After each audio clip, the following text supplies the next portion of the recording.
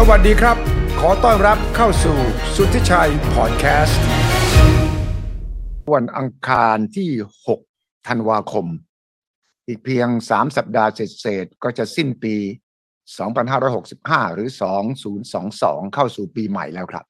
สถานการณ์โลกยังมีความผันผวนปรวนแปรกันมากเหลือเกินสงครามยูเครนเรื่องของพลังงานเรื่องของโควิดของจีนรวมไปถึงภาวะเงินเฟ้อซึ่งแน่นอนครับปัจจัยเหล่านี้ทั้งหลายแหล่เนี่ยต้องนำมาประเมินเพื่อจะเห็นภาพรวมสำหรับคนไทยด้วยฉะนั้นวันนี้ครับดร.กอบศักดิ์ภูตระกูลท่านรองกรรมการผู้จัดการใหญ่ธนาคารกรุงเทพซึ่งติดตามเรื่องเศรษฐกิจโลกสงครามเงินเฟ้อและแน่นอนปีหน้าประเทศไทยเราก็จะมีความตื่นเต้นเรื่องการเลือกตั้งทั่วไปด้วยนะครับฉะนั้นมันมีปัจจัยหลายอย่างที่ผมชวนดร.กอบศักดิ์มาช่วยเราวิเคราะห์สถานการณ์เพื่อให้คนไทยมองปีหน้าเอาปัจจัยทั้งหมดนี้แหละครับที่จะมาประเมินและเป็นไกด์ไลน์เป็นแนวทางสำหรับคนไทยสำหรับปีใหม่ครับสวัสดีครับดร.กอบศักดิ์ครับสวัสดีครับสวัสดีครับครับได้เจอกันอีกครั้งครับเจอกันตามที่เรานัดหมายก็คือเราจะมาดูว่าสถานการณ์ล่าสุดของโลกเนี่ยมันเป็นยังไงที่จะกระทบไทยและคนไทยควรจะเตรียมการอย่างไรเมื่อคืนนี้ก็มีการถล่มโจมตีรอบใหม่ของรัสเซียต่อยูเครนนะครับแล้วแต่กอบศักดิ์คงตามข่าวอยู่ครับถล่มอยู่ประมาณ3ชั่วโมงแล้วก็เป้าหมายก็คงจะเป็นโรงไฟฟ้า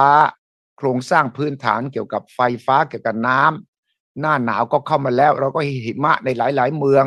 ในสมรภูมิรบที่ยูเครนด้วยขณะเดียวกันทางสหภาพยุโรปและก็ G7 ก็มีการตั้งเพดานใช่ไหมครับกำหนดเพดานราคาน้ำมันดิบของรัสเซียที่$60ครับแล้วก็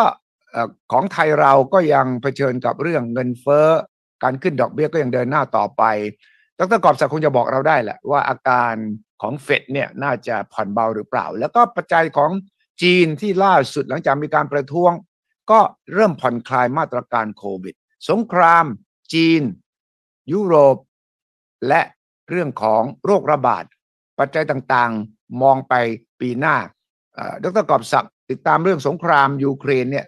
ผลกระทบต่อรัสเซียต่อยูเครนและต่อโลกตะวันตกเป็นอย่างไรมีผลยังไงในถึงไปปีหน้าครับครับผมคิดว่าเราผ่านมาเกือบปีแล้วนะครับไม่อยากเชื่อเลยใช่ไหมครับจากช่วงแรกๆที่มีการฮึ่มๆกันว่าจะมีการส่งซ้อมรบก่อนผมจำได้ว่าตอนแรกเขาบอกซ้อมรบใช่แล้วก็หลังจากนั้นก็หลังจากซ้อมรบก็เลยซ้อมจริงเลยแล้วก็หลังจากนั้นก็นำมาถึงเรื่องของปัญหาต่างๆที่ตามมาผมกลับไปนั่งวิเคราะห์เรื่องนี้นะครับผมคิดว่าเรื่องของสงครามเนี่ยอาจจะต้องแบ่งออกเป็นสัก3ช่วงครับตอนนี้เราอยู่ในช่วงที่3แล้วนะครับ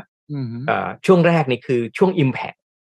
เหมือนกับอุกาบาตชนโลกครับมันจะมีช่วงหนึ่งที่เรียกว่าช่วง Impact พอชนเสร็จปุ๊บเนี่ยทุกอย่างก็จะระเนระนาดใช่ไหมครับแล้วก็จะส่งผลกระทบตามมาอย่างกว้างขวางเราผ่านช่วงนั้นไปแล้วช่วงที่2นะครับคือช่วงของ Recovery ก็คือช่วงที่เริ่มปรับตัวเข้าสู่กับสถานการณ์ใหม่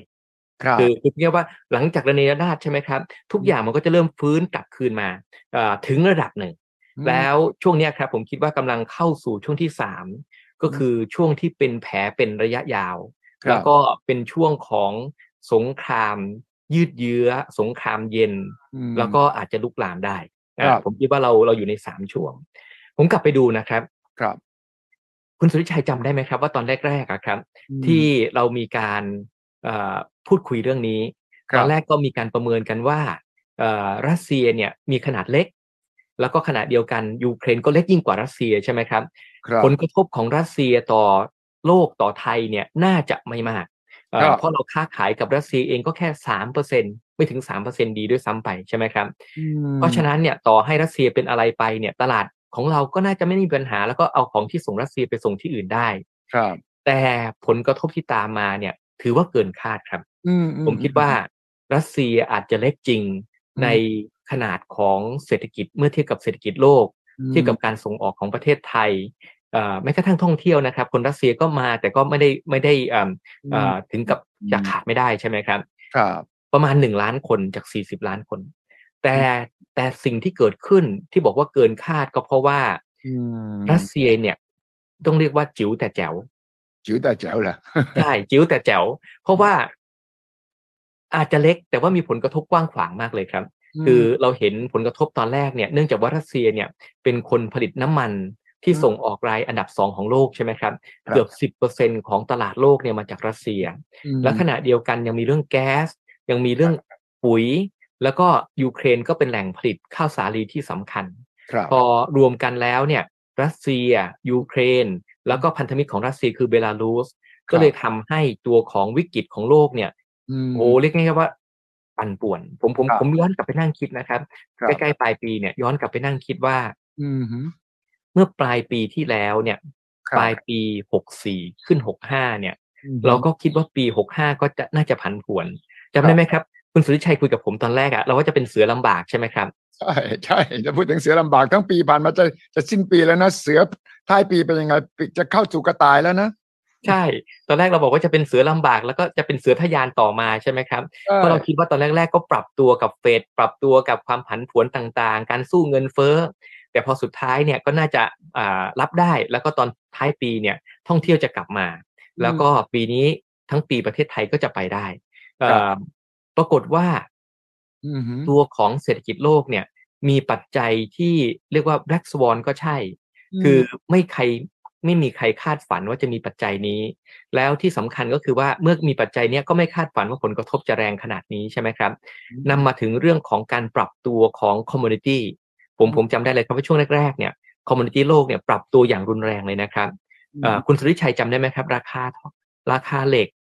ราคาทองแดงราคาน้ำมันราคาแก๊สราคานิกเกิลราคาพาลาเดียมทุกอย่างที่เป็นคอมมูนิตี้เนี่ยถือว่ามีซูเปอร์ไซเคิลแล้วทุกคนคิดว่าโอ้โหซูเปอร์ไซเคิลนี้ต้องไปกว่าไกลมากๆเลยใช่ไหมครับแล้วแถมมีผลกระทบกับเรื่องของราคาพวกปุ๋ยแล้วก็นำมาถึงราคากระทบต่อเรื่องอาหารผมว่าช่วงนั้นเนี่ยทุกคนหนักใจมากเพราะว่าดูเหมือนกับว่าสถานการณ์ของเงินเฟ้อโลกเนี่ยจะลุกลามมากๆจากเรื่องของอินพุตต่างๆที่ปรับตัวไปซึ่งในส่วนนี้นะครับ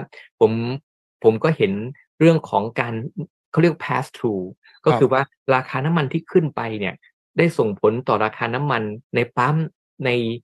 ค่าไฟฟ้าในที่ต่างๆของทั้งอเมริกาและของยุโรปแล้วก็นำมาถึงเรื่องเงินเฟ้อที่พุ่งทะยานซึ่งขณะนี้ในยุโรปยังไม่เลิกยังอยู่ที่ 10% แต่ว่าในอเมริกาเนี่ยเริ่มชะลอแล้วแต่ก็ยังเห็นผลชัดๆเลยว่าเงินเฟ้อที่ขึ้นไปได้ถึง 9% เนี่ยก็เป็นผลมาจากสงครามที่มาจากยูเครนกับรัสเซียนี่แหละเป็นตัวกระตุ้นมันที่ทำให้เงินเฟ้อที่แย่อยู่แล้วเนี่ยแย่ยิ่งขึ้นไปอีกแล้วหลังจากนั้นนะครับราคาน้ำมันโลกก็ขึ้นไปด้วยกันใช่ไหมครับเกือบ130 140คุณสุริชัยก็คุยกับผมแล้วก็ทุกคนก็คุยกันว่าจะเกิด stagflation หรือเปล่าเห็นไหมครับกังวลใจว่าจะเป็น oil price shock รอบใหม่แล้วก็หลังจากนั้นเนี่ยก็มีปัญหาต่างๆความผันผวนที่ตามมาจากการสู้ศึกของเฟดเพราะเฟดพอสงครามเงินเฟ้อมันแย่กว่าคาดนะครับเฟดก็เลยต้องเร่งเครื่องแล้วก็ต้องสู้รบกับเงินเฟ้ออย่างแรงมากขึ้นอันนี้ช้างสารสู้กันระหว่างเงินเฟ้อกับเฟดใช่ไหมครับนักลงทุนก็แหลกลานใช่นักลงทุนก็แหลกลานแหลกลานพวกของตัวของพูดง่ายว่าฟองสบู่ต่างๆที่เคยเป่าขึ้นมาเนี่ยสมัย QE สมัยโควิดก็แฟบลงมาเป็นตามๆกันซึ่งก็ยังไม่จบเลยนะครับณวันนี้เนี่ยอย่างของคริปโตเนี่ยลงมาเยอะก็มีปัญหาต่างๆตามมาจากราคาที่ลดลงมันทำให้น้ำลดตอผุดอะครับเพราะว่ากำกับไม่เรียบร้อยกำกับไม่เข้มพอก็เลยทำให้คนที่เอาเงินของประชาชนไปทั่วโลกเนี่ยแล้วมันไม่มีคนกำกับอย่างแท้จริงนะครับคุณสุริชัยเพราะว่ามันเป็นเงินของทุกๆคนเนี่ยที่ไหลไปประเทศใดประเทศหนึ่งบางอย่างก็อยู่บาฮามาใช่ไหมครับเพราะฉะนั้นเนี่ยก็ทำให้เขาสามารถเอาเงินที่ได้ไปเนี่ยไปทำหลากหลายอย่างที่ไม่น่าจะทำอย่างเช่น FTX เนี่ยเอาไปลงทุนซึ่งเมื่อเอาไปลงทุนเสร็จแล้วเนี่ยวันที่ดีก็ไม่มีปัญหาก็เฮฮาดูเป็นเซียนใช่ไหมครับแต่ว่าวันที่มันลงมาสิอันนี้ก็ไม่มีเงินมันก็มีแกปในบาลานซ์ชีทมีช่องว่างอยู่แล้วสุดท้ายก็เลยเกิดปัญหาแล้วก็เสียหายเรื่องคริปโตนี้นะครับก็ยังระเนระนาดแม้กระทั่งวันนี้ก็ยังไม่จบเลยนะเห็นไหมครับการแฟบลงมาเนี่ยมีปัญหาตามมาเรื่อยๆแต่ว่าทั้งหมดมันเริ่มจากการสู้ศึกของเฟดนี่แหละทำให้เกิดความผันผวนแล้วก็ตีฟาดหัวฟาดหางแม้กระทั่ง หุ้นของหุ้นอเมริกาเองก็ถูกผลกระทบแล้วก็พอหลังจากนั้นเนี่ยก็เนี่ยคุณ FTX เนี่ยคนนี้แหละแล้วก็หลังจากนั้นนะครับก็นำไปถึงขณะนี้ BlockFi แล้วก็มีอีกหลายบริษัทที่กำลังประสบปัญหาจากการไปลงทุนกับเขาแม้กระทั่ง Temasek เห็นไหมครับ Temasek ไม่เคยมีปัญหาเลยโอ้โหยังโดนตำหนิจากประชาชนเลยว่าคุณไปลงทุนได้ยังไงใช่ไหมครับอันนี้นี่ก็น่าคิดมากขนาดไม่ใช่เงินเยอะมากนะแต่ว่าจะเห็นเลยครับว่าผลกระทบจากสงครามเนี่ยจากจุดเล็กๆได้ทำให้เกิดการแปรปรวนในตลาดการเงินโลกอย่างที่เราไม่คาดฝันแล้วก็ทำให้ดีกรีของการสู้ศึกของเฟดเนี่ยรุนแรงขึ้นไปแล้วก็สู้กันแรงมากขึ้นอาวุธยุทโธปกรณ์ในการสู้ศึกโดยการขึ้นดอกเบี้ยเนี่ยแรงมากขึ้นแล้วก็นำมาถึงผลพวงเรื่องของหุ้นตกสินทรัพย์ตกตอนนี้ค่าเงินผันผวนปั่นป่วนยังไม่เป็นมาก่อนนะครับใช่วันนั้นเรายังพูดกันอยู่เลยใช่ไหมครับว่าขึ้นไป114เงินเยน150ตอนนี้กลับมาที่104แล้วครับจาก114นะครับหรือ104คุณสุทธิชัยคิดดูว่าโอ้โหสวิงกันเกือบจะ 10% ในไม่กี่สัปดาห์แล้วก็ขณะเดียวกันค่าเงินเยน150ก็ลงมา138แต่ตอนนี้เริ่มอ่อนอีกรอบ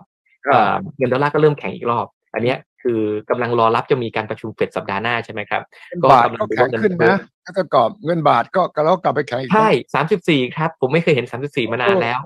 ใช่จาก38ตอนนั้นยังพูดกันอยู่เลย40ใช่ไหมครับแต่ว่าในขณะนี้ก็ยังอย่าเพิ่งคิดว่าจบแล้วนะครับคือใช่ไหมยังอย่าเพิ่งคิดว่าจบเพราะว่าเฟดยังสู้ศึกไม่จบแล้วก็ขณะเดียวกันเนี่ยแต่จะเห็นไหมครับว่าสงครามเล็กๆเนี่ยมันทำให้ผลตามมาเป็นโดมิโนอย่างที่เราไม่คาดฝันอันนี้เอาเป็นว่านี่คือช่วง impact ใช่ไหมครับตัวของรัสเซียเองก็ได้รับผลกระทบผมไปแอบดูมาให้เมื่อเช้านี้นะครับเพื่อจะได้เห็นข้อมูลล่าสุดเลยว่ารัสเซียเนี่ยได้ผลกระทบอย่างไรบ้างตอนแรกๆเราคุยกันจำได้ไหมครับว่าบอกว่าอเมริกายุโรปเนี่ยใช้เศรษฐกิจเป็นเครื่องมือในการฟาดฟันรัสเซียใช่ซึ่งก็หวังจะเอาตายเลยครับหวังจะให้รัสเซียเนี่ยมีเกิด financial meltdown เขาเรียกว่าเกิดการย่อยยับของเศรษฐกิจจนกระทั่งเกิดวิกฤตครั้งใหญ่ทางการเงินแล้วก็ระเนระนาดแล้วท่านปูตินจะอยู่ไม่ได้นี่คือความตั้งใจของเขาอยากจะให้แบงก์ล้มอยากให้ทุกอย่างล้มใช่ไหมครับปรากฏว่าทางรัสเซียก็แก้เกมได้หลายคนก็ถามผมนะครับว่าผ่านมาเกือบปีเนี่ยแล้วตอนนี้รัสเซียเป็นยังไงผมไปดูตัวเลขให้ครับแต่ก่อนเนี่ยค่าเงินรัสเซียเนี่ยเคยอยู่ที่80ใช่ไหมครับก็ลงไปอ่อน100กว่าครับอยู่ช่วงหนึ่งตอนนี้อยู่62แข็งกลับไปเป็นค่าเงินที่แข็งยิ่งกว่าอเมริกาปีนี้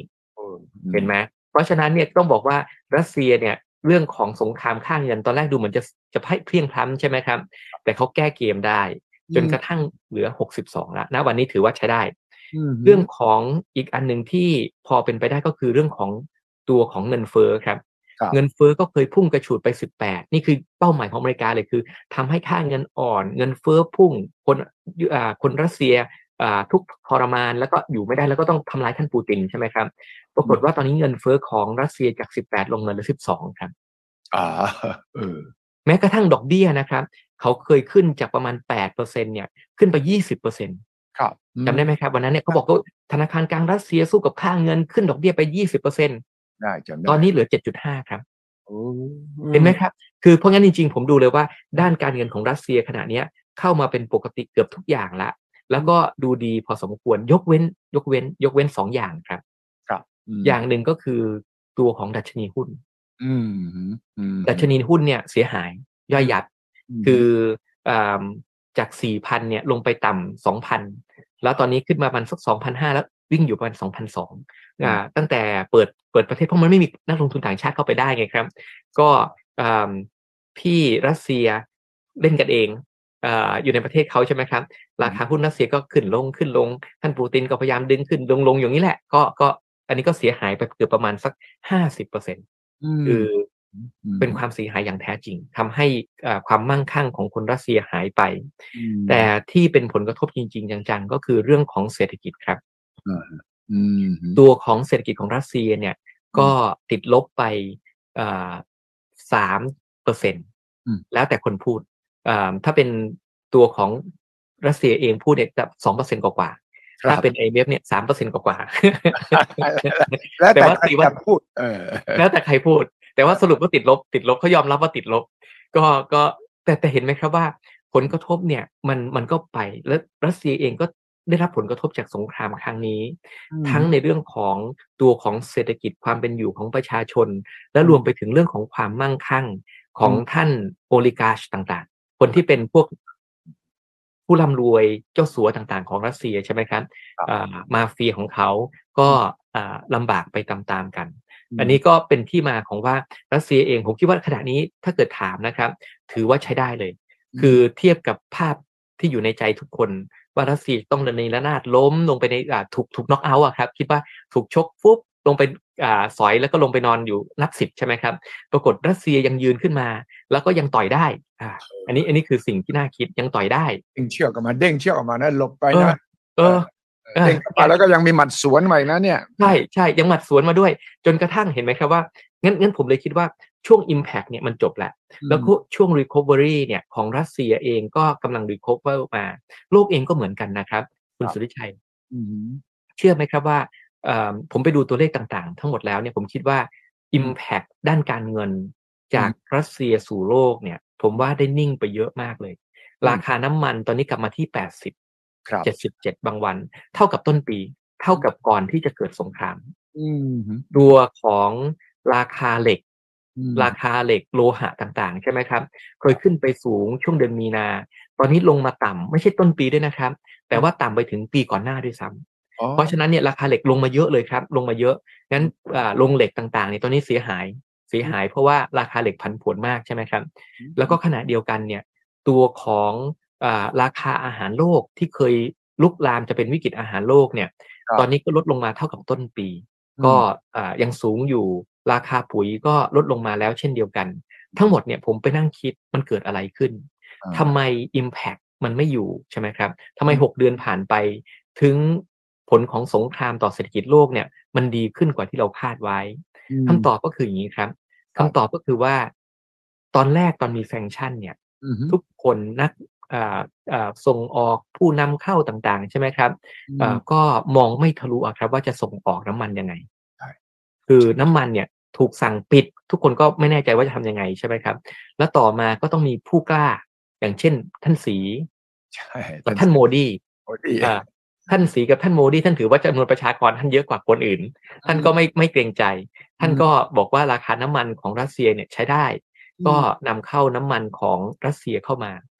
แล้วก็ขณะเดียวกันเนี่ยก็ท่านโมดีก็นำมาใช่ไหมครับงั้นสถานการณ์น้ำมันโลกจากที่เคยช็อตไปช่วงของ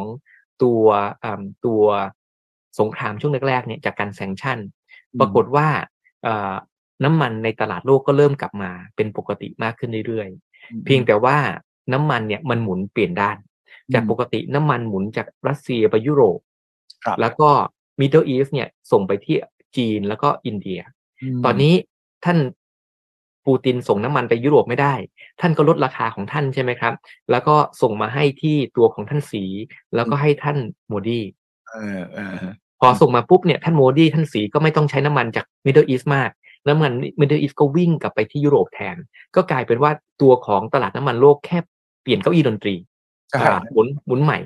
ดนตรีคือมันก็วนอยู่นั่นแหละนะใช่มันเลยทำให้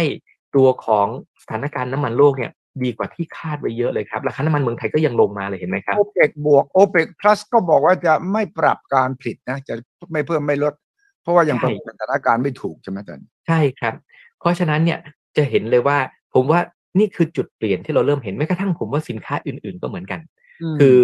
คือถ้าเกิดน้ำมันออกมาได้สินค้าอื่นๆก็ต้องออกมาได้ก็เลยทำให้ราคาของพวกคอมโมดิตี้ต่างๆของโลกเนี่ยปุ๋ยด้วยอย่างอื่นด้วยใช่ไหมครับก็เริ่มปรับตัวดีขึ้น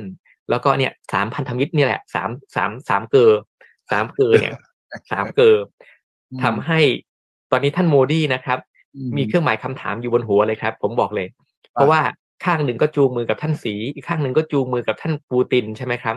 คบกันได้ทุกฝ่าย แต่ก่อนเนี่ยผมจะใช้คำนี้บอกว่าอินเดียสมัยหนึ่งใช้นโยบาย non aligned คือไม่ฝักใฝ่ฝ่ายใดตอนนี้เปลี่ยนมาเป็นทุกฝักฝ่ายทุกฝ่ายครับซึ่งฝ่ายทุกฝ่ายนะซึ่งอันเนี้ยน่าสนใจมากเลยครับเพราะว่าก็หมายความว่าในขณะนี้ผมว่าตลาดพวกที่เป็นอินพุตของโลกตลาดพวกสินค้าวัตถุดิบต่างๆของโลกเนี่ยได้กลับเป็นปกติมากตอนนี้สงครามเหลือเฉพาะที่ตัวของยูเครนเป็นสำคัญแล้วก็ผลกระทบที่ตามมาต่อยุโรปเนี่ยผมว่าอันนี้มีซึ่งยูเครนขณะนี้ก็น่าสงสารนะครับมีคนเขียนเลยนะครับว่าท่านปูตินกำลังจะเอาฤดูหนาวมาเป็นอาวุธเนี่ยมีคนบอกว่าที่ท่านปูตินเนี่ยไปถล่มไอ้ตัวของโรงไฟฟ้าสายไฟฟ้าอิเล็กทริกกริดใช่ไหมครับแล้วก็พวกที่เป็นสารพวกสำคัญเพราะตั้งใจให้คนของยูเครนเนี่ยอยู่ยากอยู่ลำบากซึ่งขณะนี้จริงเลยนะครับผมว่าตัวของไฟฟ้าขาดแคลนต้องส่งตัวเจเนเรเตอร์เข้าไปหลายร้อยตัวแต่ว่าเขาก็บอกกันว่าเจเนเรเตอร์พวกนี้ไม่น่าจะเพียงพอคือได้ใช้ในบางพื้นที่ที่สำคัญอย่างโรงพยาบาลในพื้นที่ที่เป็นเชลเตอร์แต่ว่าที่บ้านคนขณะนี้ทุกบ้านก็เย็นหนาวเลยครับอันนี้คือผมคิดว่าท่านปูตินต้องการใช้แผนเดิมของรัสเซียในการสยบทุกคนใช่ไหมครับพอหน้าหนาวมาทุกคนก็แพ้อากาศหนาวพอบุกไปถึงมอสโกทีไรก็ต้องถอยทัพกลับมาทุกทีอันนี้ก็เมื่อไม่มีใครบุกมอสโกก็ส่งความหนาวมาให้กับยูเครนโดยการที่มีการถล่มพวกโรงไฟฟ้าสายไฟฟ้าพวกนี้ซึ่งน่าคิดครับขณะนี้ผมว่ายูเครนก็เสียหายใหญ่โตดูจากซากปรักหักพังใช่ไหมครับแต่สิ่งที่น่าสนใจคืออย่างนี้ครับก็คือว่าผมว่าในขณะนี้เนี่ยมันมีผลกระทบที่ตามมาในตัวยุโรปที่เราน่าคิดมากๆเลยนะครับคือผมว่าเรานั่งอยู่ที่นี่เราไม่เห็นใช่ไหมครับเมื่อวานมีการเดินขบวนในมิลานนะในมิลานมีสองฝ่ายครับฝ่ายหนึ่งประท้วงว่าไม่เอาสงครามอีกฝ่ายหนึ่งก็บอกไม่เอาเผด็จการเป็นสองฝั่งซ้ายกับฝั่งขวาแล้วก็ทั้งสองฝ่ายอยากจะมาชนกันแล้วให้เกิดเหตุใช่ไหมครับตำรวจก็เลยต้องใช้แก๊สน้ำตาจัดการเพื่อไม่ให้ทั้งสองฝ่ายมาเจอกันได้อันนี้ก็เป็นแต่ว่าขณะนี้ผมว่ายุโรปเองกำลังคิดหนักเรื่องนี้เพราะว่าสงครามครั้งนี้นะครับมีผลกระทบอย่างลึกซึ้งแล้วก็ส่งผลระยะยาวซึ่งขณะนี้ผมอยากเล่าให้ฟังนะครับเมื่อวานวันที่5เนี่ยมีจดหมายฉบับหนึ่งจดหมายฉบับนี้ครับผมไปอ่านมาให้เนี่ยเป็นจดหมายจากท่านเอกอัครราชทูตเอกอัครราชทูตของตัวของเยอรมันที่อเมริกาเขียนไปลงที่ Washington Post ครับลงที่ Washington ผมอยากอ่านให้ฟังเพราะผมคิดว่าการจดหมายฉบับนี้มีความหมายอย่างยิ่งมีความหมายเพราะอะไรรู้เปล่าครับเขาบอกว่าเพื่อนอเมริกันของเขาเนี่ยโทรมาเพราะเขาเพิ่งไปเบอร์ลินมาแล้วเขาก็บอกว่าเขาเนี่ยสัมผัสได้เลยถึงผลกระทบของสงครามระหว่างรัสเซียกับยูเครนที่มีผลต่อเยอรมันซึ่งผลกระทบที่เกิดขึ้นเนี่ยเห็นได้ตั้งแต่การที่ไปที่สนามบินจะเห็นว่าสนามบินเนี่ยเปิดไฟเนี่ยรีเขาต้องประหยัดไฟใช่ไหมครับที่เราได้ยินคำว่าประหยัดไฟของเยอรมันเนี่ยเราก็ไม่เคยคิดว่าเป็นอย่างนี้เพราะว่าตัวเลขขนาดนี้นะครับคุณสุทธิชัยเขาบอกว่าเยอรมันเนี่ยสามารถเติมถังแก๊สของเขาที่เป็น storage เนี่ยได้เต็มแล้ว 98.9% ประมาณ 99% ก็คือว่าเข้าสู่ตัวของหน้าหนาวและขณะเดียวกันก็มีถังเตรียมพร้อมเพียงแต่ว่าคำถามคือว่าเมื่อไปถึงกุมภาเนี่ยแก๊สจะเหลือพอหรือเปล่าซึ่งขณะนี้ไม่มีใครรู้เพราะว่าถ้าเกิดหนาวมากมันต้องใช้เยอะใช่ไหมครับแล้วก็ขณะเดียวกันเนี่ยพอถึงกุมภาเนี่ยท่านประธานผู้กำกับเรื่องพลังงานของเยอรมันบอกว่าถ้าเหลือต่ำกว่า40เนี่ยต้องมีการกระจายการใช้ตัวของแก๊สให้เหมาะสมและบางที่ต้องปิดไปซึ่งขณะนี้เขาบอกไงรู้เปล่าครับเขาบอกว่า เราก็ไม่รู้ว่ามันจริงแค่ไหนเพราะเราก็รู้สึกถ้าเกิด 99% ก็น่าจะดีใช่ไหมครับแต่จดหมายฉบับนี้เนี่ยจากท่านเอกอัครราชทูตเนี่ยบอกเลยว่าตามที่ตัวของสนามบินที่ถนนก็ไม่กล้าเปิดไฟมากคือเปิดไฟแต่พอเพียงเพื่อที่จะเริ่มประหยัดตัวของไฟซึ่งขณะนี้เนี่ยแน่นอนเทียบกับยูเครนมันต่างมากแต่ว่ามันก็เริ่มเห็นว่ามันกำลังได้รับผลกระทบใช่ไหมครับในส่วนนี้เขาพูดอีกคำหนึ่งนะครับเขาบอกว่าเยอรมันและยุโรปได้รับผลกระทบในหลายๆวิถีทางที่เยอะที่อเมริกาไม่ได้เป็นอันนี้อาจจะตัดพ้อต่อว่าอเมริกาไม่โดนนี่นะแต่ยุโรปโดนหนักอันนี้ผมก็คิดว่าเป็นสิ่งที่ตามมานะครับเพราะขณะนี้มีคนพูดกันอยู่เสมอว่าสงครามครั้งนี้ไม่ยุติธรรมเป็นสงครามที่อเมริกาเป็นผู้ที่พยายามขับเคลื่อนอยู่สู้กับรัสเซียใช่ไหมครับแต่เพื่อนสนิทมิตรสหายใกล้ชิดของเขาคือยุโรปเนี่ยกำลังตกทุกข์ลำบากหมดเลยเพราะเพื่อนสนิทของเขานี่แหละที่ได้ผลประโยชน์แล้วเขาต้องบอกนะครับว่าคนที่ได้ประโยชน์สูงสุดจากเรื่องของสงครามครั้งนี้คืออุตสาหกรรมยุทโธปกรณ์ใช่ของอเมริกาเป็นสำคัญอเมริกาใช้จ่ายจริงแต่ว่าตกไปที่อุตสาหกรรมของเขาเป็นการกระตุ้นเศรษฐกิจไปในตัวแต่ว่าตัวของยุโรปเนี่ยต้องซื้อมาให้แล้วก็ต้องรับภาระเรื่องของแก๊สรับภาระเรื่องของน้ำมันซึ่งอเมริกาไม่ได้มีถึงขนาดนั้นซึ่งอันนี้ผมคิดว่าเขาแล้วเขาก็บอกว่าแต่ว่าที่สำคัญไปกว่านั้นเขาบอกว่าที่คนไม่พูดถึงกันช่วงที่ผ่านมาก็คือผู้ลี้ภัยใช่1 ล้านคนเลยครับ1 ล้านคนมากกว่าล้านคนเนี่ยแล้วเขาบอกว่าอยู่เต็มไปหมดในเยอรมันที่เขามองเห็นรวมถึงธงของยูเครนซึ่งคนเหล่านี้นะครับเขาได้รับการดูแลอย่างดีจากเยอรมันเท่ากับกรีนการ์ดของอเมริกากรีนการ์ดนี่หมายความว่าไงครับหมายความว่าเขาได้ประกันสังคมได้ใบอนุญาตทำงานได้ที่พักได้ประกันสุขภาพแล้วก็ได้โรงเรียนสำหรับเด็กๆอีก 200,000 คน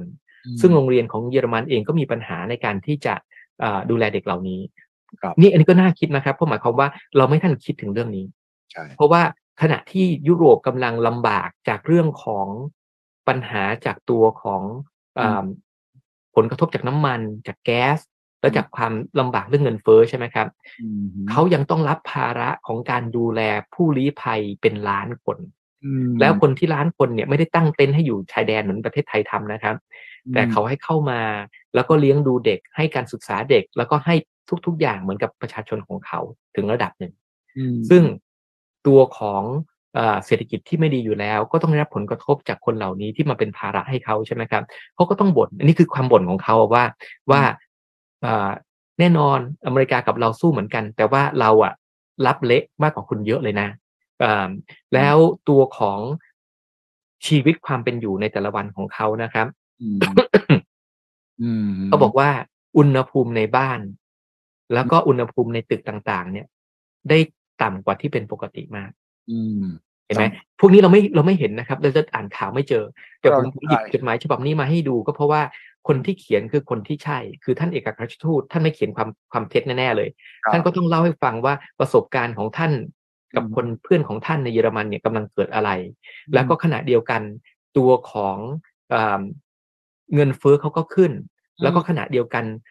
บริษัทเล็กๆที่ทำใช้พลังงานเยอะๆอย่างเบเกอรี่ต้องปิ้งต้องย่างใช่ไหมครับต้องอบใช่ไหมครับใช้ไฟฟ้าเยอะซึ่งราคาไฟฟ้าเนี่ยสูงขึ้นเยอะในช่วงที่ผ่านมาแล้วก็ตัวของโรงเหล็กของเขาเนี่ยกำลังล้มละลายกันทั่วหน้าเพราะว่าราคาของตัวพลังงานเนี่ยสูงกว่าปกติซึ่งทั้งหมดเนี่ยเขาบอกว่าเยอรมันเนี่ยซึ่งเป็นหัวจักรที่สำคัญของยุโรปยังได้รับผลกระทบถึงขนาดนี้ไม่ต้องนับของคนอื่นในยุโรปใช่ไหมครับแล้วก็บอกว่าตั้งแต่สงครามเป็นต้นมาเนี่ยมันเริ่มแรงขึ้นเรื่อยๆที่ยุโรปโดยรวมเนี่ยได้รับผลกระทบจากการทำแซงชั่นแต่ไม่ใช่ US เขาเขียนนะครับเพราะว่ายุโรป bear the brunt of the sanction not the US not the US หมาย เห็น ควา ไหม ม ครั ว่า บ ภาระหนักมาตกอยู่ที่ยุโรป ใช่ ผมคิดว่าจดหมายฉบับนี้คือจดหมายต่อว่า ก็เขาจดหมายเนี่ยเขาเขียนถึงปูตินหรือเขียนถึงไบเดนเนี่ย ถึงไบเดนเขาเขียนที่ Washington Post ครับ อ๋อเนี่ยโอเคแล้วท่านทูตท่านสรุปว่าจะให้จะให้สงบศึกอย่างไรมีหรือเปล่าใช่แล้วเขาก็บอกว่าแล้วที่สำคัญที่สุดก็คือแต่ก่อนเนี่ยตัวของเยอรมันเนี่ยมีความสงบสุขเพราะมีความเชื่อในสันติภาพแล้วเขาก็มีความเชื่อว่าการค้าขายที่ใกล้ชิดเนี่ยจะทำให้สันติภาพยั่งยืนเขาบอกว่าสงครามครั้งนี้ทำให้2 อย่างหายไปอันที่1ก็คือความเชื่อในลัทธิของการค้าไม่น่าแปลกใจทำไมเขาถึงเอาแก๊สมาเยอะๆเลยใช่ไหมครับเพราะเขาคิดว่ายิ่งผูกพันใกล้ชิดเนี่ยรัสเซียก็ต้องใช้เงินเขาเพราะฉะนั้นเขาคงไม่ทำร้ายกันหรอกเนาะปรากฏว่าไม่จริงและขณะเดียวกันเขาบอกว่าอีกอันหนึ่งที่เขากังวลคนเยอรมันไม่เคยกังวลใจก็คือว่าตัวของชายแดนเนี่ยแต่ก่อนเขาคิดว่าชายแดนเขาไม่มีปัญหาไม่ต้องกังวลใจเรื่องชายแดนแล้วทั้งหมดนี้นำมาสิ่งที่ไม่เคยทำมาก่อนเลยนะครับก็คือเยอรมันได้ประกาศเพิ่มงบการใช้จ่ายในเรื่องสงครามขึ้นไปที่ 2% ของ GDP อย่างไม่เคยทำมาก่อนเห็นไหมครับทั้งหมดเนี่ยผมบอกเลยว่าท่านจดหมายทั้งหมดเนี่ยไม่ได้มีอะไรเลยผมคิดว่าเขียนต่อว่าอเมริกาแล้วก็ผมเห็นนายกรัฐมนตรีโอลาฟ โชลซ์เยอรมนีก็แข็งกร้าวนะต่อปูตินเนี่ยแสดงว่าท่าทีของเยอรมนีตอนนี้เนี่ยค่อนข้างจะเริ่มคิดแล้วว่าถ้าเราเดินตามแนวของอเมริกาอย่างเดียวคงไม่ไหวผมได้เสียงของประธานสหภาพยุโรปผู้หญิงแกร่งกว่านั้นนะเลยว่าเย็นเนี่ยนะเธอก็เริ่มพูดถึงว่ายุโรปจะต้องคิดอะไรของตัวเองมากขึ้นนะเพราะว่าจะพึ่งพาอเมริกาอย่างเดียวไม่ได้มันจะมีแนวโน้มไหมว่ายุโรปกำลังปรับท่าทีของตัวเองต่ออเมริกาครับผมคิดว่าทั้งหมดที่ผมพยายามอ่านให้ฟังเนี่ยเพราะผมอยากจะให้ทุกคนเห็นภาพว่าผมว่าคนในยุโรปขณะนี้เนี่ยกำลังมี second thought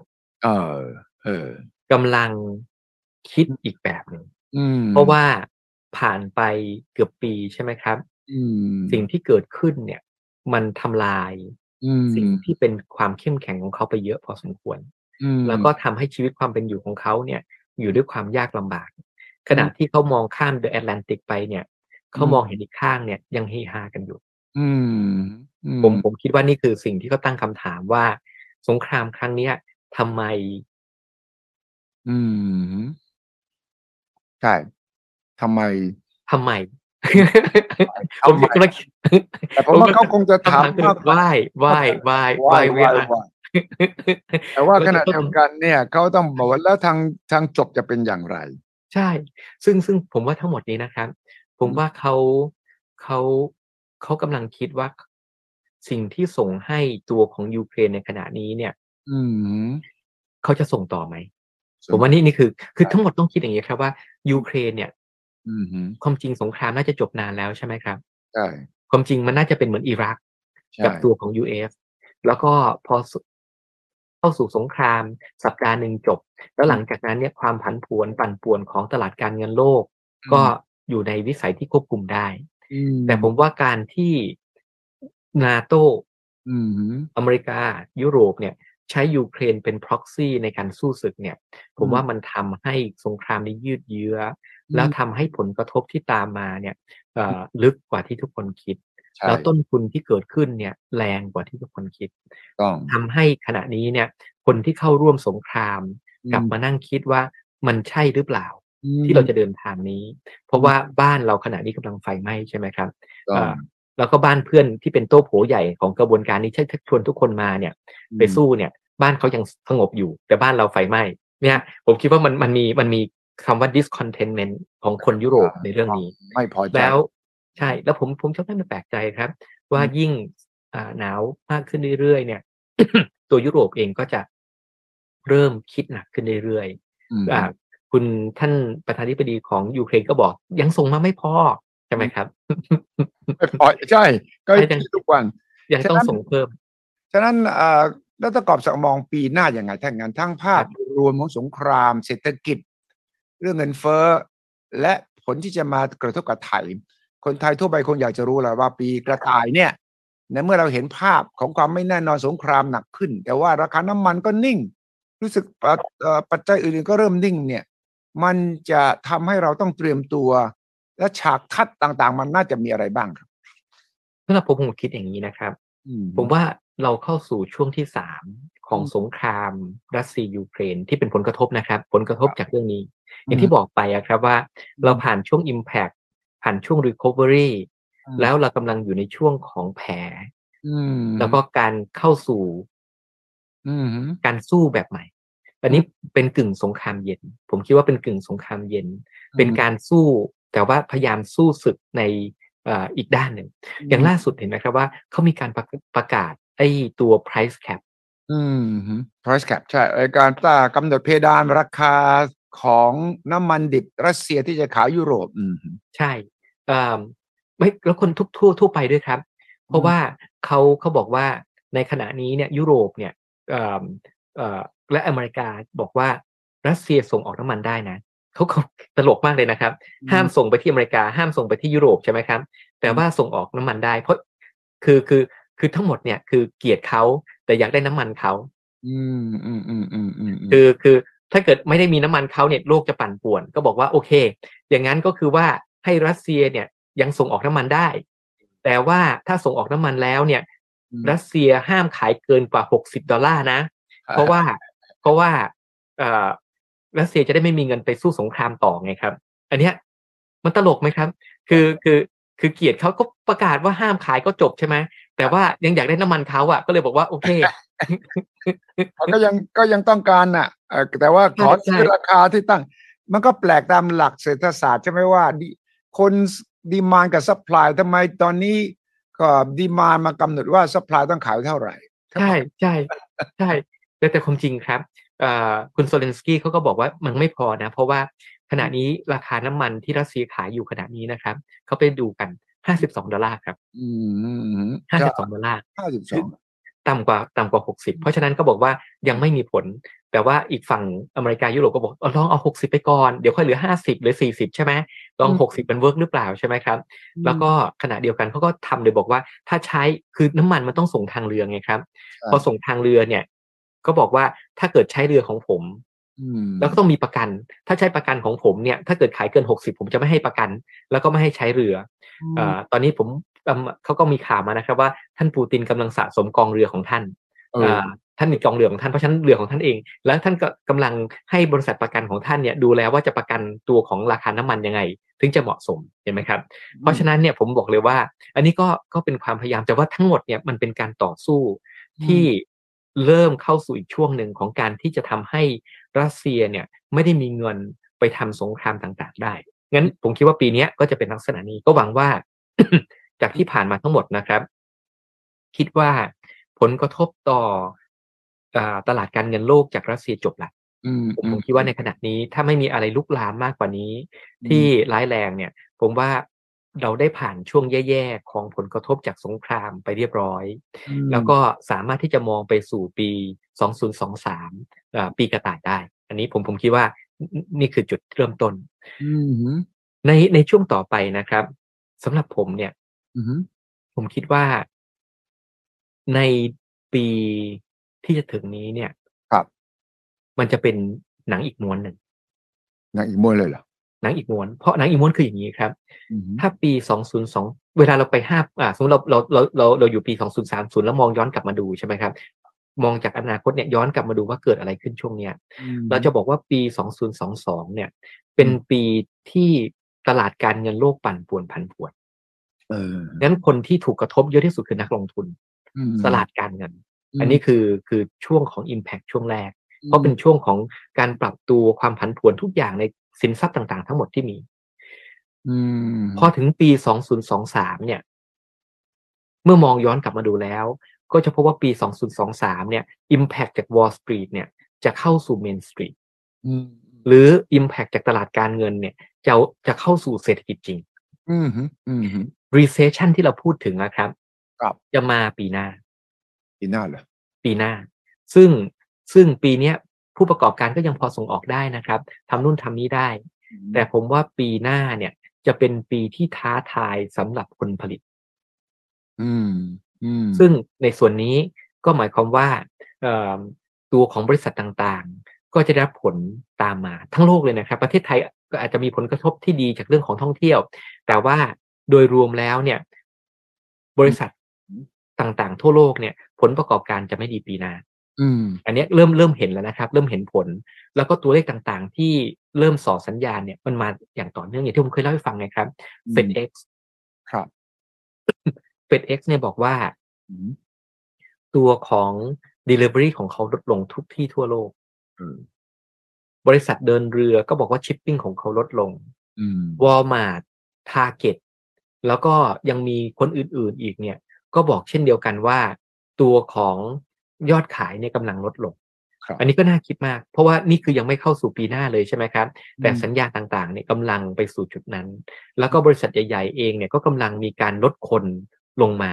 แล้วรวมไปถึงอีกอันนึงที่กำลังเกิดขึ้นขณะนี้นะครับฟองสบู่ฟองสุดท้ายที่กำลังแฟบลงก็คืออสังหาของอเมริกาอันเนี้ยก็จะส่งผลตามมาเช่นเดียวกันงั้นปีหน้าในขณะนี้คุณสุทธิชัยดูสิครับตัวของรัสเซียเนี่ยติดลบ3ปีนี้ใช่ไหมครับใช่ปีหน้าเนี่ยอเมริกาFitch Rating นะครับได้ทำประมาณการเศรษฐกิจถ้า IMF เนี่ยอยู่ที่ 2.7 Fitch Rating เหลืออยู่ที่ประมาณ 1.4 เห็นไหม IMF เนี่ยยังใจดีนะครับตอนนี้เหลือ 1.4 ปกติมันจะหัน IMF ไปประมาณสัก%กว่าผมว่า Fitch Rating นี่ใกล้เคียงละแล้วก็แต่ว่าเขาประมาณการว่าอเมริกาจะโตแค่ 0.2 ครับแล้วก็ยุโรปก็โต 0.2 ผมว่า 0.2 เนี่ยผมว่าใจดีเกินไปคือก็รักษาหน้าไงครับรักษาหน้าจะเขียนเขาว่าติดลบเดี๋ยวเขาจะด่าได้ใช่ไหมครับก็เขียนว่าคุณยังบวกเล็กๆนะแต่บวก 0.2 เนี่ยก็คือติดลบแน่ๆเลยแหละคือผมบอกว่าทั้งหมดที่ยังไม่ได้ใส่ลงไปในกระบวนการเนี่ยผมว่าอเมริกาจะติดลบปีหน้ายุโรปในเยอรมันในอังกฤษอิตาลีฝรั่งเศส4ประเทศหลักติดลบทุกประเทศแล้วก็รวมไปถึงประเทศอื่นๆที่ยังสู้เงินเฟ้ออยู่ขณะนี้นะครับงั้นสำหรับผมเนี่ยผมคิดว่าปีหน้าเนี่ยจะเป็นปีที่ตัวเศรษฐกิจโลกเนี่ยเข้าสู่ recession แล้ว recession ครั้งนี้ก็จะไม่ปกติเพราะว่าเป็น recession ที่จะเกิดขึ้นในทุกที่ทั่วโลกพร้อมๆกันในตลาดใหญ่ๆรวมถึงตลาดจีนซึ่งไม่เคยเกิดขึ้นว่าจีนจะมีปัญหาจีนขณะนี้ก็ มีปัญหาเรื่องอสังหาใช่ไหมครับเมืองจีนบอกยังโตอยู่แต่ว่าพอสุดท้ายแล้วนะครับจีนก็จะแผ่วอย่างที่ไม่เคยแผ่วมาก่อนถ้าไม่ติดลบนะครับแต่อย่างน้อยก็จะไปได้ไม่ดีนะคือไม่ใช่โต 5% 6% เหมือนในอดีต 3% หรือแม้กระทั่งต่ำกว่านั้นผมว่าเป็นไปได้ซึ่งในขณะนี้ก็จะหมายความว่าเศรษฐกิจโลกเนี่ยเครื่องยนต์มันแผ่วทุกที่เลยไงครับเพราะฉะนั้นผู้ส่งออกเราก็ไม่รู้จะไปที่ไหนเพราะปกติเนี่ยเราก็จะหาที่ไปได้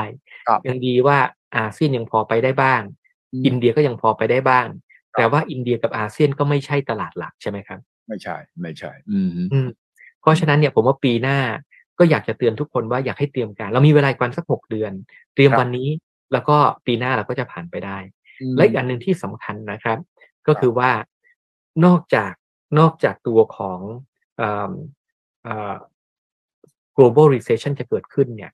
ผมว่า emerging market เองก็จะมีปัญหาตามมาเช่นเดียวกันครับในช่วงเดือนที่ผ่านมาเนี่ย มีประเทศอย่างอียิปต์ที่เคยเล่าให้ฟังครั้งที่แล้วครับมีปัญหาปากีสถานอาร์เจนตินาบังคลาเทศตัวของใกล้บ้านเราก็ได้รับแรงกดดันอย่างเมียนมาสปป.ลาวใช่ไหมครับแล้วก็ขณะเดียวกันเนี่ยก็ยังมีประเทศอื่นๆที่กำลังเกิดขึ้นในลาตินในตัวของแอฟริกา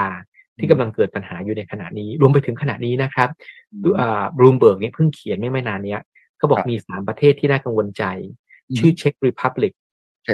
โรมาเนียฮังการี3ประเทศนี้ชื่อดีทั้งนั้นเลยนะครับโดยเฉพาะฮังการีชื่อดีใช่ไหมครับเพราะฉะนั้นเนี่ยเป็นประเทศที่ถือว่าไปได้เป็นประเทศไม่ใช่ขี้เหร่ครับเพราะฉะนั้น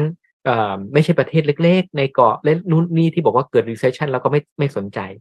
ผมคิดว่าถ้าเกิดปัญหาลามมาถึงขนาดนี้ได้เนี่ยผมว่าก็น่ากังวลใจงั้นปีหน้าเนี่ยผมคิดว่าเป็นปีหนักนะไม่ได้สบายขึ้นนะคุณสุทธิชัยครับที่จำได้ไหมครับว่ากระต่ายน้อยในหุบเขามืดจำได้กระต่ายน้อยในหุบเขามืดนี่มันหาทางออกไม่ได้นะยุ่งนะใช่แต่ทั้งหมดนี้ครับผมอยากจะบอกบอกแฟนคลับอยู่นะครับว่าเมืองไทยยังพอไปได้ครับคือโลกเนี่ยไม่ง่ายผมว่าทั้งหมดเนี่ยการที่จีนเขาเริ่มผ่อนคลายมาตรการโควิดดร.กอบศักดิ์คิดว่าปีหน้าต้นปีหน้ากลางปีหน้าเนี่ยนักท่องเที่ยวจีนน่าจะออกมาได้บ้างไหมผมคิดว่าเมืองจีนเนี่ยเขาพยายามจะเดินไปสู่จุดนั้นผมว่าในขณะนี้เนี่ยเขาคงอยู่อย่างนี้ไม่ได้อะครับคือถ้าเกิดเขาอยู่อย่างนี้ไปเรื่อยๆตอนนี้ก็เริ่มมีคนเดินขบวนอย่างไม่เคยมีมาก่อนใช่ไหมครับก็แสดงว่าคนคือคุณสุริชัยต้องคิดอย่างนี้ครับเมื่อ2 ปีที่แล้วเนี่ยตอนที่เกิดเหตุคนจีนก็ต้องออกมองมาอยู่ข้างนอกใช่ไหมครับตายแล้วอเมริกาตายเป็นล้านประเทศไทยต้องมีโรงพยาบาลสนามในแต่ละประเทศเนี่ยมีสุสานยิ่งใหญ่ในบราซิลใช่ไหมครับแล้วเขาก็มองในประเทศเขาสงบราบคาบทุกคนใช้ชีวิตตามปกติเขาก็ต้องคิดว่าการที่สู้ซีโร่โควิดเนี่ยสู้โควิดด้วยซีโร่โควิดเนี่ยเป็นนโยบายที่ใช่เพราะเขามองโลกว่าทั้งโลกเนี่ยลำบากแต่ว่าเขาอยู่ได้เขาก็อยู่ข้างนโยบายนี้ แต่วันนี้เนี่ยมันมีคนเขียนนะครับเขาดูบอลโลกเหมือนกับเราอ่ะก็ดูใช่ก็ดูบอลโลกเหมือนกันเขาเห็นอะไรครับเขาเห็นคนหลายหมื่นคน60,000 คนในสนามเชียร์ด้วยความเฮฮาไม่ใส่หน้ากากแม้แต่คนเดียวใช้ชีวิตตามปกติเขาก็ถามว่าเรายังอยู่บนโลกใบเดียวกันหรือไม่เนี่ยเขาก็ต้องถามทำไมเรายังถูกกักตัวขณะนี้บางที่ยังโดนกักตัวเลยนะครับแต่ว่าตัวของเขาเนี่ยของคนอื่นเนี่ยเขาเฮฮากันหมดแล้วอ่ะทั้งหมดก็ชัดเจนเลยว่าทุกคนที่ลงทุนในวัคซีนฉีดคนละ4 เข็มแล้วก็ติดเรียบร้อยแล้วคนละ1 ครั้ง มีคนทุกคนก็ติดโควิดตอนนี้ติดเยอะเลยครับก็ติด1 ครั้งวัคซีน4 เข็มตอนนี้ก็อยู่ร่วมกับโควิดได้ละแต่ว่าเมืองจีนเนี่ยวัคซีนไม่เยอะพอแล้วก็ขณะเดียวกันก็ไม่มีใครติดโควิดใช่ไหมครับก็เลยทำให้ตัวของเมืองจีนเนี่ยหนักมากว่าจะออกจากจุดนี้ได้อย่างไรเป็นจุดที่ดีแต่ว่าต้องคลี่คลายออกมาซึ่งผมคิดว่าทางนี้เขาคงต้องหาวัคซีนให้ได้แล้วก็ต้องฉีดให้ได้แล้วก็หลังจากนั้นเนี่ยโดยเฉพาะวัคซีนตระกูล mRNA นะครับต้องหาตัวนี้มาให้ได้แล้วก็ฉีดให้ได้เพราะว่าฉีดพวกนี้ใช้เวลาไม่นานครับประมาณแค่2 เข็ม1 เดือนใช่ไหมครับเว้นกัน1 เดือนเขาก็จะมีภูมิที่เพียงพอแล้วก็ขณะเดียวกันเนี่ยน่าจะรับกับตัวของโควิดที่เข้าไปได้แล้วก็จะกลับมาได้แล้วพอถึงจุดนั้นผมคิดว่าปีหน้าก็อาจจะเป็นไปได้ว่านักท่องเที่ยวจีนจะกลับมาแต่คุณสุริชัยรู้เปล่าครับว่าผมไปเห็นตัวเลขหนึ่งมาน่าสนใจมากครับเป็นตัวเลขของนักท่องเที่ยวที่มาสนามบินสุวรรณภูมิครับเราก็แน่นมากเลยแล้วก็คิวก็ยาวผมก็ไปขึ้นเครื่องบินนะคนแน่นจริงๆก็สุวรรณภูมินี่ต้องถือว่าฟื้นกลับมาอย่างน่าประหลาดใจแต่ว่าบริการนี่มีปัญหานะกระเป๋านี่รอช้านะรอนานหน่อยนะเขาต้องซ้อมครับต้องซ้อมแต่ว่าผมเห็นตัวเลขนะครับเขาบอกว่า100,000ต่อวันคือแต่ก่อนเขาบอก60,000 คนต่อวันใช่ไหมครับแต่เดือนธันวาคมเนี่ยเข้าสู่ระดับ100,000 คนต่อวันความจริง100,000 บวกด้วยซ้ำไปความจริงผมปรับตัวเลขให้ต่ำลงมาเพราะว่าเขาบอกว่า120,000 130,000แต่ผมคิดว่าเอา100,000ก่อน100,000มีนัยยะนะครับคุณสุริชัย100,000เนี่ยก็คือหมายความว่าก็เกือบ 2-3 ล้านคนนะครับนักท่องเที่ยวคือต้องหักคนไทยไปบางส่วนใช่ไหมครับแต่ว่า100,000 คนเนี่ยก็ถือว่าเยอะมากเลยก็นักท่องเที่ยวเดือนธันวาคมน่าจะได้สัก2 ล้านประมาณ2 ล้านก็ถือว่าดีมากๆสำหรับเราแล้วก็ทำให้ประเทศไทยเนี่ยได้รับอานิสงส์อีกอันหนึ่งที่ผมอยากจะเรียนเพราะผมไปดูตัวเลขมาขณะนี้ผมอยากจะบอกว่าตัวเลขทั้งหมดนะครับ โดยรวมเนี่ยเราจะดูเหมือนกับประเทศไทยคึกคักใช่ไหมครับใช่เนี่ยเพราะว่าเรามีนักท่องเที่ยวมาเดือนละ2,000,000 คน2,000,000 คนเนี่ยครับหรือ1,500,000 2,000,000 คนมันทำให้ตัวของห้างอย่างพารากอนเนี่ยโอ้โฮเต็มไปหมดเลยผมไม่กล้าไปเดินใช่เอ่อแน่นไปแล้วก็แน่นครับตัวทางเดินขึ้น escalator นี่ก็เต็มด้วยคนใช่ไหมครับอือฮึแล้วพอหลังจากนั้นเนี่ยเอ่อตัวของอืมอือฮึร้านอาหารอืมโรงแรมทุกอย่างกลับคืนมา อืมแล้วก็แม้กระทั่งพวกทัวร์ไกด์พวกขนส่งคมนาคมอือฮึสายการบินเนี่ยดีอย่างไม่เคยเป็นมาก่อนครับในช่วง2 ปีถือว่าดีครับอือฮึช่วยให้ตัวนี้หมุนกลับมาหมุนเศรษฐกิจไทยแล้วปีอืมหน้าก็จะหมุนต่อทำให้เศรษฐกิจไทยเนี่ยมีอยู่ในกระเป๋าสักเกือบ2-3%ของประมาณ3%ของ GDP ในกระเป๋าอะครับครับที่ยังไงก็จะบวกแล้วก็พอหลังจากนั้นน่ะได้รับผลกระทบก็จะลดแต่ขณะนี้ผมไปดูนะครับอืมตัวเลขของการส่งออกเนี่ยเริ่มแย่แล้วนะครับอืมเหรอทำไมปัญหาส่งออกทำไมมันถึงชะลอตัวลงครับเพราะโลกไม่มีหมดกำลังไงครับตลาดนะคือที่เราคุยกันว่า recession กำลังเกิดขึ้นในโลกเนี่ยอืที่บอกมส่งออกทางเรือมันลดลง FedEx ไม่ส่งของแล้วเนี่ยหรือส่งของได้น้อยลงเนี่ยมันสะท้อนกลับมาที่การส่งออกของคนไทยอืมในขณะนี้ส่งออกของคนไทยเนี่ยถ้าเทียบอย่างงี้นะครับคือผมไปดูตัวเลขของแบงก์ชาติเนี่ยล่าสุดเขาดูว่าเอาตัวเลขระดับของการส่งออกเนี่ย แล้วก็ปรับฤดูกาลออกไปปกติมันจะขึ้นใช่ไหมครับตอนปลายปีเนี่ยเขาปรับฤดูกาลออกไปขณะเนี้ยต่ำกว่าเมื่อ3-4เดือนที่แล้วประมาณ10%แล้วอาอะฮะอืมอืมก็หมายความว่าโลกเนี่ยกำลังได้รับผลจาก recession แล้วก็เดี๋ยวปีหน้าก็จะมาเพิ่มขึ้นอือ่ามกำลังซื้อของคนไทยเองก็อืมไม่โตแล้วนะครับแต่ก่อนเนี่ยตอนออกจากโควิดผมเห็นเลยว่านี่คือม้าเปลี่ยวเลยวิ่งฟึดๆๆๆพาให้เศรษฐกิจไทยฟื้นขึ้นมาใช่ไหมครับ ตอนนี้มันเริ่มคงแล้วเริ่มลงมาบางส่วนแต่พอครับไปบวกกับท่องเที่ยวจากต่างชาติที่เข้ามาเนี่ยมันเลยยังดูว่าคึกคักอยู่แต่ว่าครับตัวของคนไทยเองเนี่ยการใช้จ่ายของคนไทยไม่ได้ฮึกเหิมเหมือนสมัยในอดีตอือฮึอือฮึอาจจะไปฮึกเหิมอยู่ต่างประเทศแต่ว่าไม่ฮึกเหิมที่ประเทศไทย อา แต่ว่าทั้งหมดเนี่ยผมงั้นโดยรวมถ้าเกิดถามอือฮึผมคิดว่าปีปีอืออ่า23นะครับอือฮึโลกก็จะคับขันมากขึ้นอืมอือฮึรวมถึงจีนก็จะคับขันมากขึ้นอืมแต่ว่าประเทศไทยเนี่ยอานิสงส์จากภาคท่องเที่ยวที่มาฟื้นในจังหวะที่เหมาะสมมันเหมือนกับน้ำมันอยู่ในถังอะครับเราไม่ได้เปิดไม่ได้มา2 ปีอะมันมาเปิดได้จังหวะที่ถังอื่นมันหมดใช่ไหมครับเราก็เอาตัวนี้มาใช้ก็จะหล่อเลี้ยงให้ประเทศไทยเนี่ยพอไปได้แล้วที่อืมสำคัญก็คือว่าปัญหาต่างๆที่เกิดขึ้นในโลกเนี่ย อือฮึทำให้อาเซียนดูดีเป็นพิเศษ เออ ก็เลยจะทำให้ตัวของเราเนี่ยกลายเป็นเซฟเฮเว่น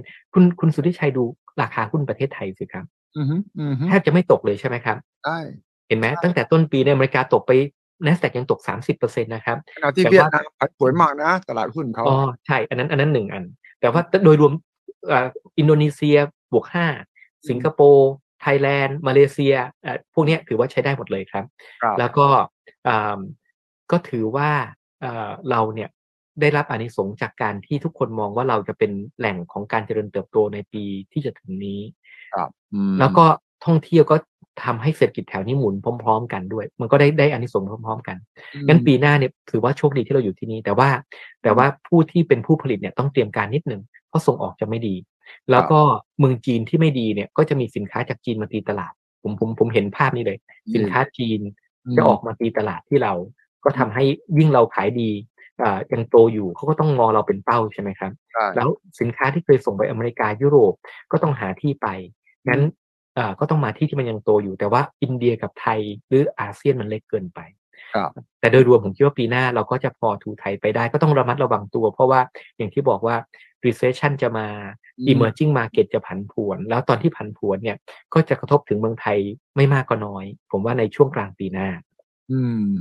ทั้งหมดนี้ครับอืมอืมทั้งหมดเนี่ยทั้งหมดนี้ผมมีอันเดียวที่ผมมองไม่ทะลุคือเมืองของจีนครับจีนใช่ไหมไม่ทะลุเพราะ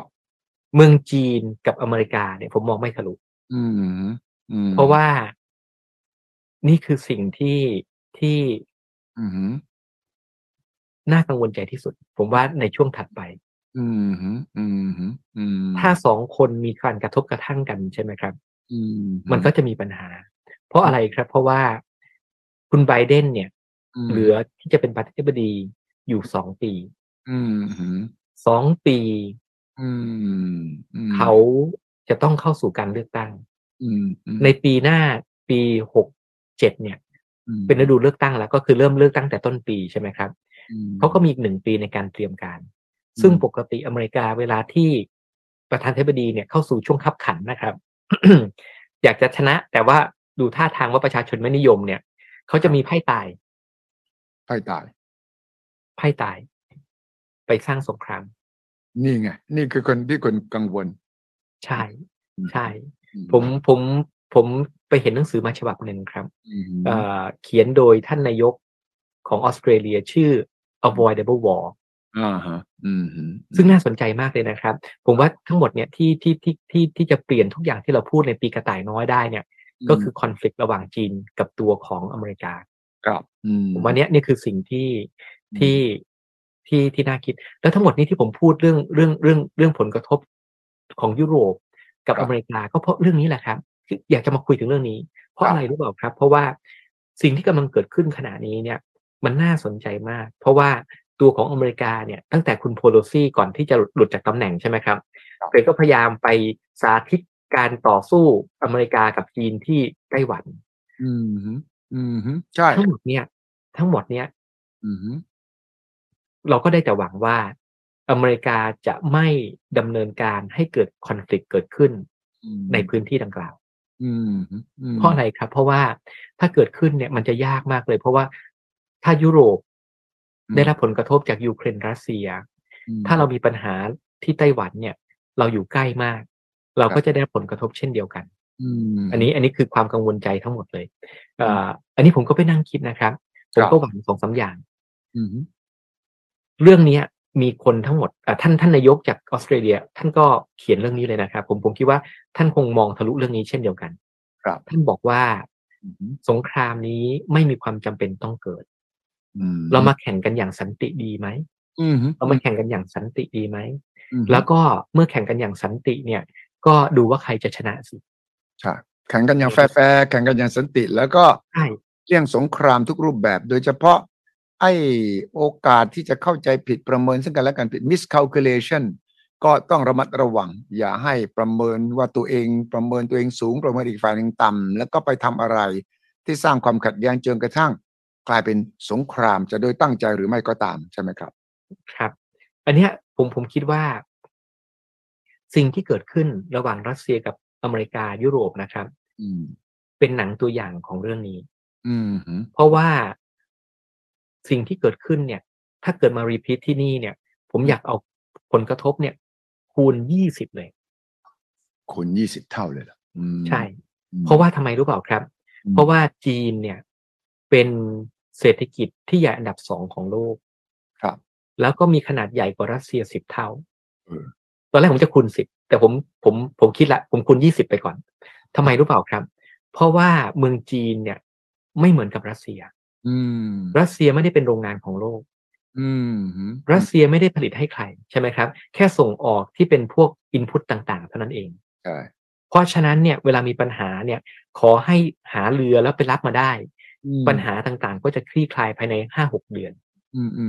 แต่เมืองจีนเนี่ยเป็นโรงงานของโลกให้กับทุกๆคนถ้าจีนมีคอนฟลิกต์กับอเมริกาไม่ใช่แค่ขนาดของจีนที่หายไปแต่หมายถึงโรงงานของโลกจำนวนมากที่จะหายไปเช่นเดียวกันถ้ามีการแซงชั่นเหมือนกันนะครับอันนี้ผมเลยคิดว่านี่คือสิ่งที่น่าคิดมากผมอยากให้สิ่งที่เกิดขึ้นของรัสเซียยูเครนอเมริกาเนี่ยยุโรปเป็นบทเรียนว่าถ้าเกิดเดินตามรอยนั้นเนี่ยสิ่งที่จะกระทบกับทุกคนเนี่ยมันจะย่อยยับยิ่งกว่าเยอะความผันผวนปั่นป่วนเนี่ยมันก็จะแย่ขึ้นจากเดิมใช่ไหมครับในเรื่องนี้มันมีอยู่ทั้งหมด4 คนนะครับผมไปนั่งลองวิเคราะห์มาตัวละคร4 คนที่เป็นตัวละครหลักใช่ไหมโลกจะเป็นอย่างไรอยู่ที่4 คนนี้ใช่ไหม4 คนที่1ก็คือประเทศอเมริกาคนที่2คือเมืองจีนคนที่3คือไต้หวันและคนที่4ก็คือเพื่อนๆที่ดูแลอยู่ข้างนี่แหละครับอย่างประเทศไทยนี่แหละแล้วก็ยุโรปใช่ไหมครับทั้ง4 คนเนี่ยผมคิดว่า มีโจทย์ที่แตกต่างกันผมว่าอเมริกาเนี่ยโจทย์ของเขาคือเลือกตั้งโจทย์ของเขาคือความเพลี้ยงพล้ำเชิงเศรษฐกิจที่เขามองว่านี่คือวินโดว์สุดท้ายของเขาในการที่จะเอาชนะจีนแล้วก็รักษาเบอร์หนึ่งของเขาไว้ให้ได้ถ้าเขาไม่ทำอะไรวันนี้เนี่ยถ้าเกิดปล่อยไปเนี่ยมันอาจจะล่วงเลยแล้วไม่สามารถจัดการปัญหาได้เหมือนกับโควิดนะครับพอเลยจากเดือนเมษาปี2020ก็ปี63เนี่ยมันก็ยากแล้วเราก็เลยอยู่กับมันมาเป็นเวลา 2-3 ปีใช่ไหมครับเขาคิดว่าเมืองจีนเนี่ยถ้าเกิดต้องทำอะไรต้องทำวันนี้แหละนี่คือสิ่งที่กดดันอเมริกาอยู่ขณะนี้ทำให้อเมริกาคิดหนักเรื่องนี้มากๆใช่ส่วนเมืองจีนนะครับผมว่าเมืองจีนเนี่ยเวลาอยู่ข้างเขาเวลาอยู่ข้างเขาแต่ว่าเขามีจุดที่เป็นจุดเปราะบางของเขาคือไต้หวันเรื่องอื่นเขาไม่สนใจผมว่าไต้หวันคือจุดเปราะบางความจริงเมืองจีนเนี่ยผมคิดว่าถ้าเกิดเขาอยู่เนี่ยเขาอยากจะเล่นแบบตีขิมรอก็เวลาอยู่ข้างเขาล่ะพูดง่ายๆเวลาอยู่ข้างเขาเพราะฉะนั้นให้เขาโตกว่านี้หน่อยสิครับอเมริกาก็จะลำบากขึ้นเรื่อยๆแล้วก็ไม่สามารถสู้ได้ใช่ไหมครับแล้วพอเติบใหญ่ขึ้นมาเนี่ยเขาก็จะต้องเป็นคนที่ทัดเทียมกับอเมริกาผมว่าถ้าเกิดเขารอได้เขาอยากจะรอทั้งหมดก็อยู่กับว่าไต้หวันเนี่ยมองไปที่ยูเครนแล้วไต้หวันเห็นบทเรียนอะไรครับนั่นแหละเพราะว่าสถานการณ์ที่เราอยู่ในปัจจุบันนี้นะครับอยู่อย่างนี้มานานใช่ไหมครับ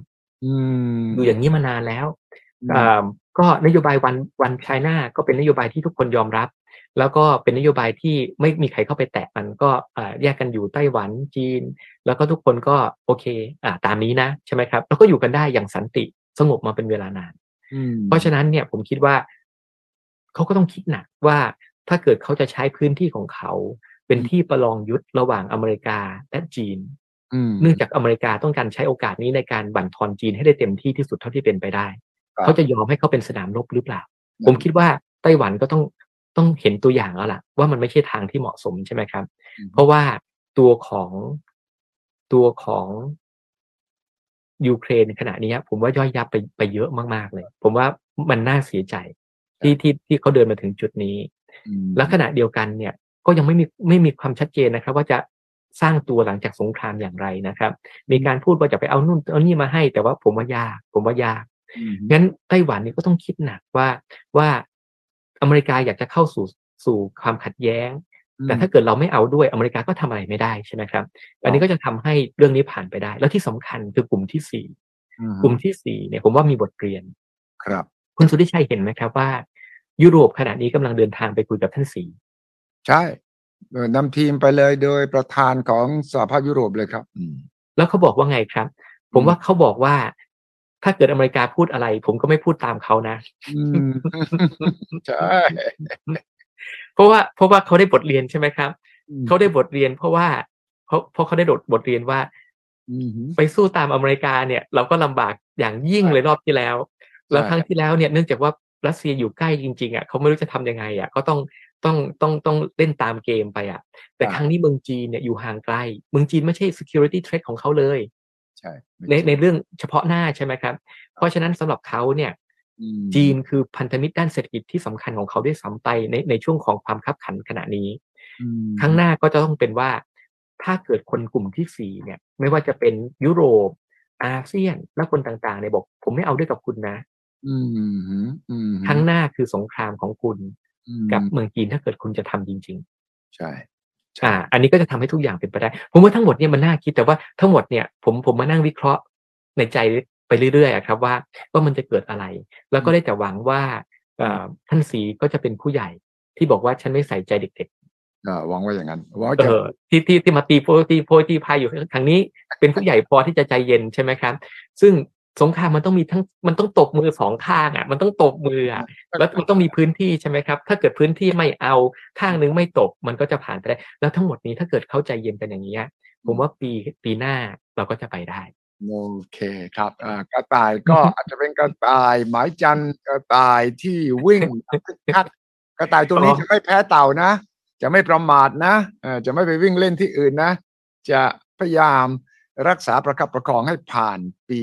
กระต่ายให้ได้ดีที่สุดต้องขอบคุณมากเลยครับดร.กอบศักดิ์ภาพชัดเจน และทุกท่านที่ติดตามแล้วก็แชร์ต่อไปได้นะครับเพื่อที่จะได้ฟังแล้วก็นำไปประเมินเพื่อวางยุทธศาสตร์ของตัวเองของบริษัทตัวเองธุรกิจตัวเองแล้วก็คนรอบข้างและไปถึงประเทศชาติด้วยครับขอบคุณครับดร.กอบศักดิ์ สำหรับวันนี้ครับสวัสดีครับสวัสดีครับ สวัสดีครับขอต้อนรับเข้าสู่สุทธิชัยพอดแคสต์